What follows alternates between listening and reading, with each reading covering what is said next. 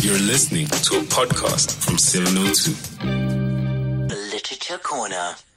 And today we are in conversation with novelist Echo Duker about his latest novel, Yellowbone, which is an absolutely beautiful, layered novel that deals with a range of themes. That's not necessarily new to a novelist, but I think he does so particularly beautifully and insightfully.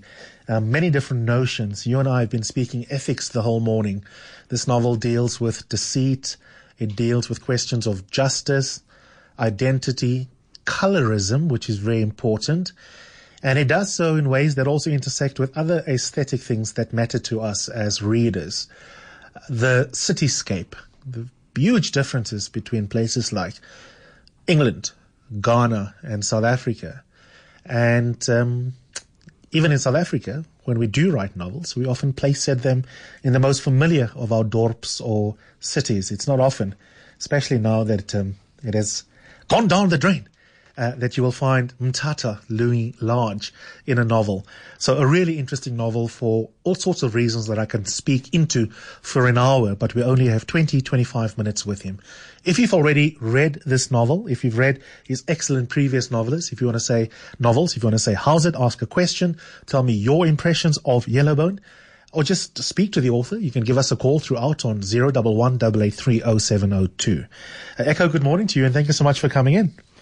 Sure, thank you so much for having me. It's only a pleasure. Congratulations. Thank you. I want us to introduce the public to the characters. There are many characters. They're all equally important. Mm-hmm. But of course, in many ways, I suppose the central character in this story is Karabo. That's right. Tell the public about Karabo. Okay. She's an impressionable young lady.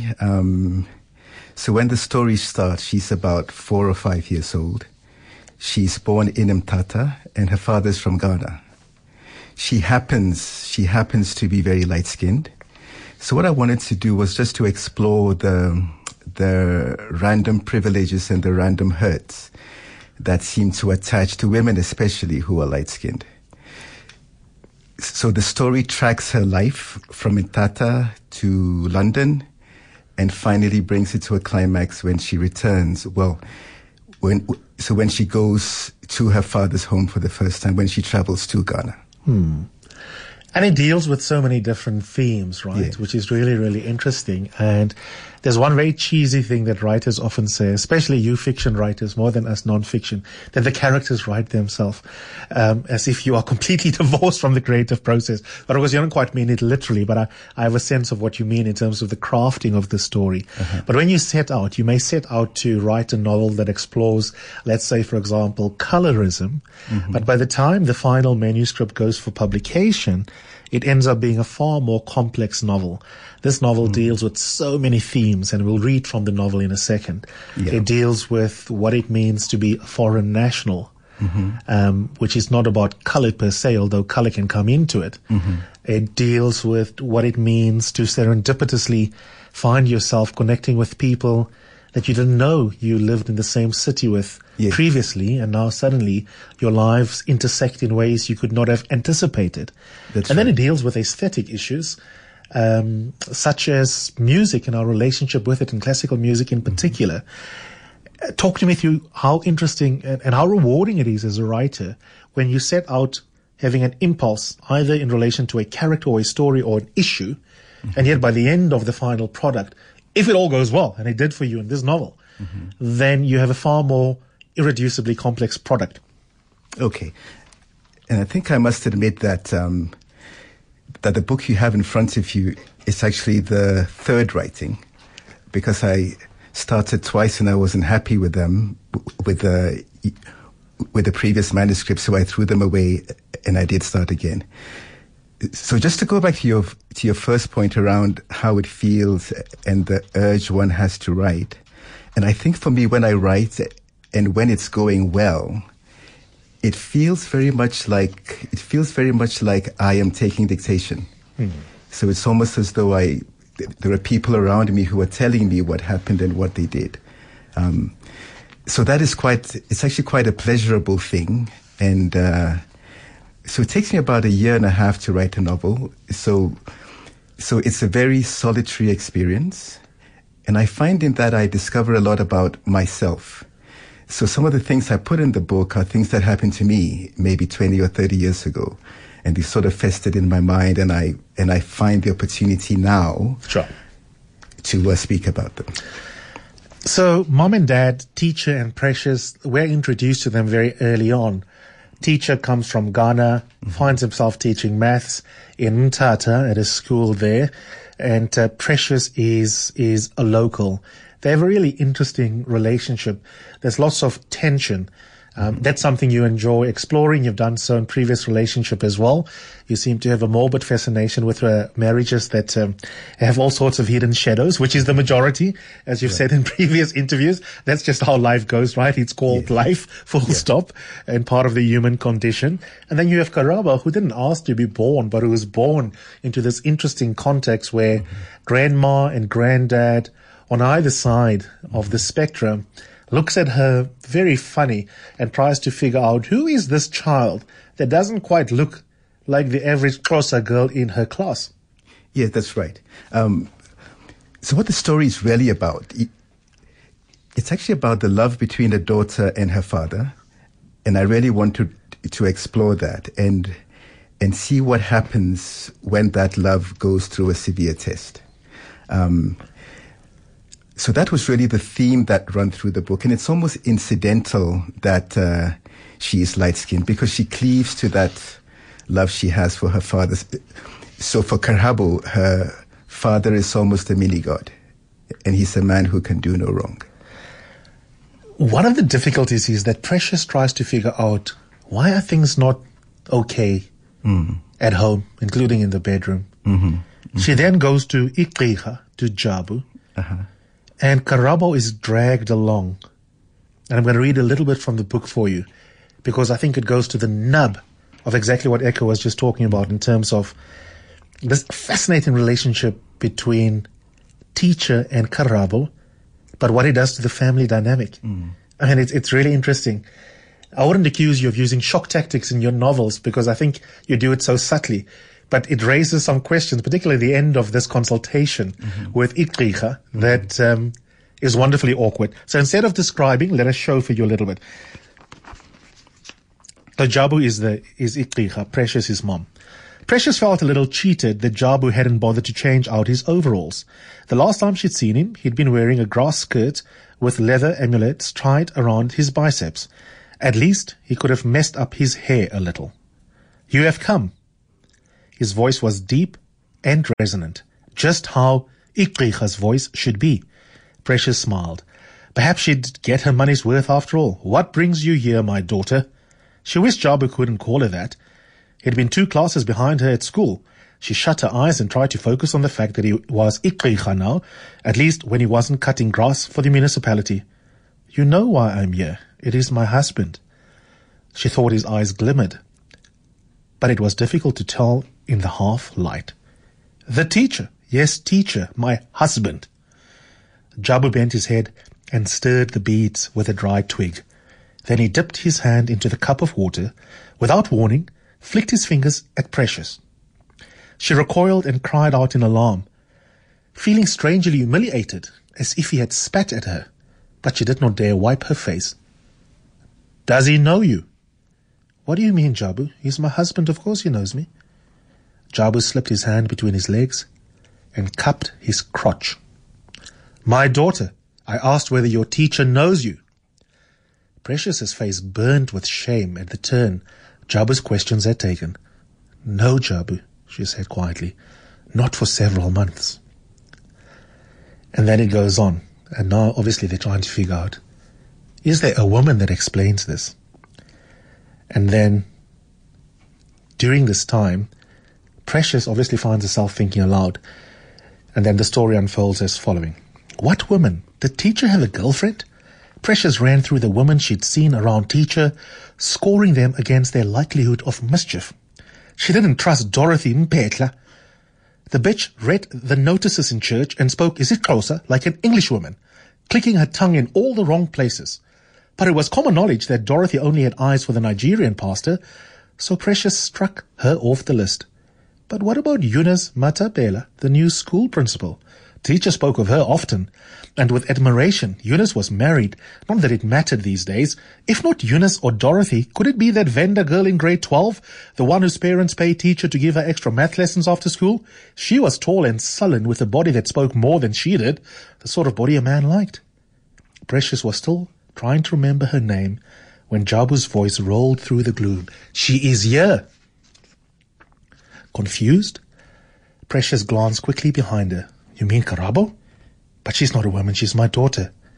I have answered your question, Jabu said firmly. The Literature Corner. I mean, it's obviously a shock to Precious's entire being when Jabu goes on to say a little bit later, when Precious obviously protests and says, but Karabo's a child. Mm-hmm. And then Jabu says, there are no children in this house. Mm-hmm. That relationship between daughter and dad, there's subtext there that is horrifically uncomfortable, isn't there? Sure there is. And I think I skirt quite close to the age. And I sort of suggest that there's something unbecoming which is happening between the two. But then you need to remember that she really, really, really loves her father. And he is like the most important person in the world. Absolutely. Everyone, we're like, why did you go to the ads? We wanted you to keep on reading. Mm-hmm. Here's the thing. You want a copy of the book? First person to call in, provide it to you in Joburg, and you can come and fetch it. We're going to give away a free copy. It's worth it. 011-883-0702. You don't even have to come on air. First person to call my producers, provided you're willing to come to Joburg, to our studio, you can get a free copy of the book, and they will tell me who the winner is. 011-883-0702. I love London. My boyfriend, not so much. If I wasn't living in Joburg, I think I would want to live in London. Uh-huh. I just love that place, man. And I love the fact that you particularly flirt with the areas that I like. Okay. And I know that you have, in your previous novel, explored homosexuality, including, like a good anthropologist, hanging out with some of my friends at their book club as part of your research. Right. London is a lovely city within which to place the characters for the next part of the book. Mm-hmm. Talk me through that choice and give the listeners a little bit of a sense of how the story moves on. Okay. And I think that the choice actually came about because I lived in London for 5 years. So I went across to London when I was 16 for sixth form, and then I stayed for university. And as I said previously, I think that there were things about my time in London that I've never really addressed. Like, for example, when I write, and I don't think this is a giveaway, so when I write about the young man who is looking at luxurious cars in the West End of London, simply because he's never seen so many cars parked end to end before, so he's stooping to peer into the cars one by one, and then suddenly he's thrown into the back of a police van. That was me. Right. Yeah. So what happened to Karabo was that she goes to London to study. So this was just as I did. And she starts to interact with the Londoners, and that is how she meets up with the Summerscales family. Absolutely. I think we might have a winner. Roshana? Hi, Eusebius. How are you? Hey, you are the lucky winner. Thank you so much. Nicely done. Is this your first time calling in? Yes, it is. Congratulations both on the book and now being one of those weird outliers who call into radio stations. Thanks, Eusebius. Nice. Enjoy it. You'll be able to come and fetch it. Yes, I will. Thank you. Fantastic. There's so many people calling in, man. I think you work in finance, man. You can, between us, I'm sure we can sponsor another book, Mas. Second book. We'll give a second one away. From Zadie Eusebius. Okay, I'll pay for it. I won't let Echo pay it. Okay. 011-883-0702. Give us a call and we'll give away a second book. I want to read a little bit from one of the other characters is, of course, Andre. And Andre arrives himself in London, eventually to become a music teacher. If you want to know who Andre is, you're going to have to read the book. But there's a little bit of an interaction between him and his first landlady. She's not significant. I just love the writing around this and some of the stereotyping of South Africans that happens in this little paragraph. So I want to read around page 105, 106.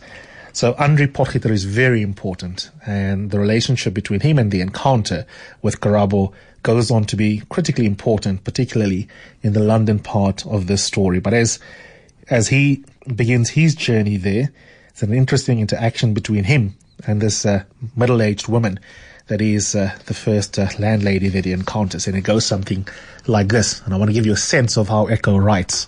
Different characters, different accents and that kind of thing, different timbre. She was middle-aged and spoke with a slight but distinctly Irish accent. A small silver crucifix lay smothered between speckled pink breasts. She wore a green satin tracksuit top with a trail of bright sequins on the back that spelled out the name McGregor. Andre counted the money out into her hand. She folded the notes and tucked them quietly into her pocket. Mind you, the radio makes a hell of a record on Saturday nights. You can see I can't do an Irish accent. Sorry, guys.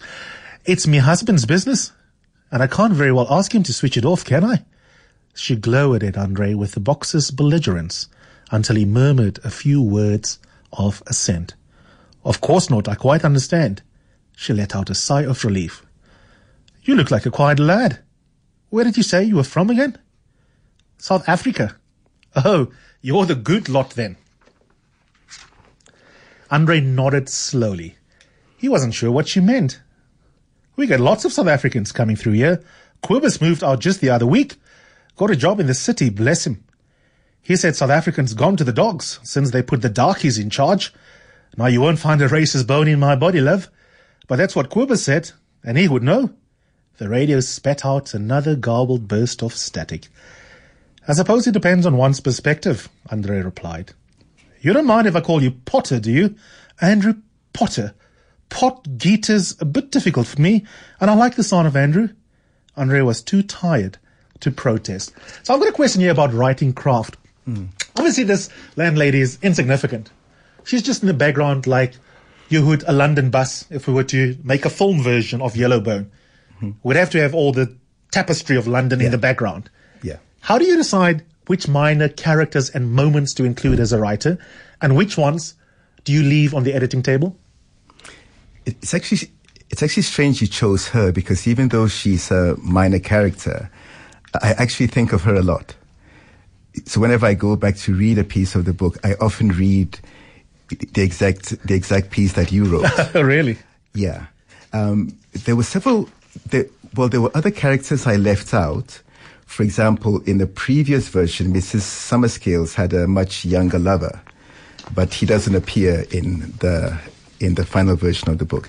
And I think it comes down to, do they really add to the story? So I ask myself, could I remove them and not lose the essence of the story? And I don't think with the Irish landlady, I don't think I could. Absolutely. Lindiwe, good morning. Hi, Service. You are the second book winner. Congratulations. Thank you. I tried the first time around. They said they really somebody won. So, yeah. Oh, fabulous. We've got one right here from the author. And you know what? Both you and the previous one, I'm going to ask the author to autograph it right here while we are actually busy speaking. So you're going to get, you both of you will get autographed versions. And that is courtesy of Echo Duca. Thanks so much for calling in. Thank you so much. I'm going to do one final bit of reading while Echo autographs that, but I want him to listen because I'm going to ask him a question about the final excerpt. Beyond this, we're not giving you any further taste.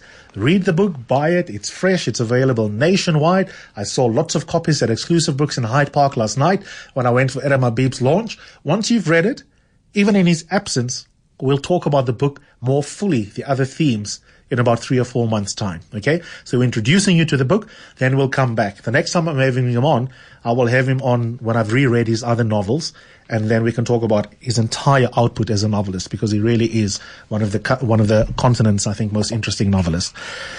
So obviously at some point, Karabo meets Mr. Potgieter through her friend Nigel. Nigel is a student, and there's an interesting moment where his mom subjects her to a little bit of a recital of the student, Nigel. And this is how it goes as they are busy listening to the music being played. "Whenever you're ready, Nigel," his mother said. Her tone was rather sharp and implied he should be ready by now. Nigel gave a slight nod and took up his position behind the music stand. He stood stock still for a moment and then, with a slight tremor, roused himself and began to play. Nigel's head snapped to attention and he squeezed his eyes shut as he launched himself into the music. Karabo noticed how Andre mimicked Nigel's actions, but with much less desperation. The two of them were communing through the music, and she couldn't help but feel left out, for Nigel played beautifully. At first, he'd chosen Spring by Vivaldi and got through the first part quite easily. The Literature Corner. Last but not least, and I think this is one of the reasons why I like this novel so much, I feel so guilty. I finally bought a bloody classical piano. I used to play in high school, and then, like most people who did things in childhood, you spend the rest of your life not doing it again, but telling everyone, "Oh, I used to play. I could play grade 8, even though you're now probably grade 4 at best." Yeah. But this morning I was tempted to start playing my scales again, because I just love how classical music makes an appearance aesthetically in this novel. Just speak me into that, and how, whether you are into instruments yourself, or as a very good novelist, you also try to understand this part of the story in one of these themes. There's something about our relationship with classical music that I think comes out very beautifully, even as we deal with othering, with deceit, with complicated love affairs, with Mtata, with Ghana. This is one of the themes which on its own we can discuss for an hour. Yes, sure. Thank you for that. So where the music came in, so I had this urge to write about violins, and I honestly don't know where it came from. So I found myself seeking out a violinist. So I found a gentleman in Johannesburg, Sir Chucha, and I spoke with a violin maker as well, Albertus Becker. So the two gentlemen really helped me to understand the mystery and the wonder of this amazing instrument. And I found that I really enjoyed the classical music as well. So I listen to a lot more classical music now, and I think it's because of the book. And I think it's almost a book that is set to music, but not in the conventional way. Yes. Yeah. Yes, absolutely. Which is why I kept thinking a lot about Dikeng Moshlele's work in that respect, because the way his relationship with music is very similar. An incredibly intuitive understanding of the aesthetic properties of good music, which infused each one of his novels that he's written so far. Echo, time flies when you're having fun. Congratulations on this excellent new novel of yours. Thank you so much. And I can see from the Twitter feed you're going to get a whole bunch of sales. And thank you so much for coming into the studio. Thanks so much. It's been a great pleasure. Thank you.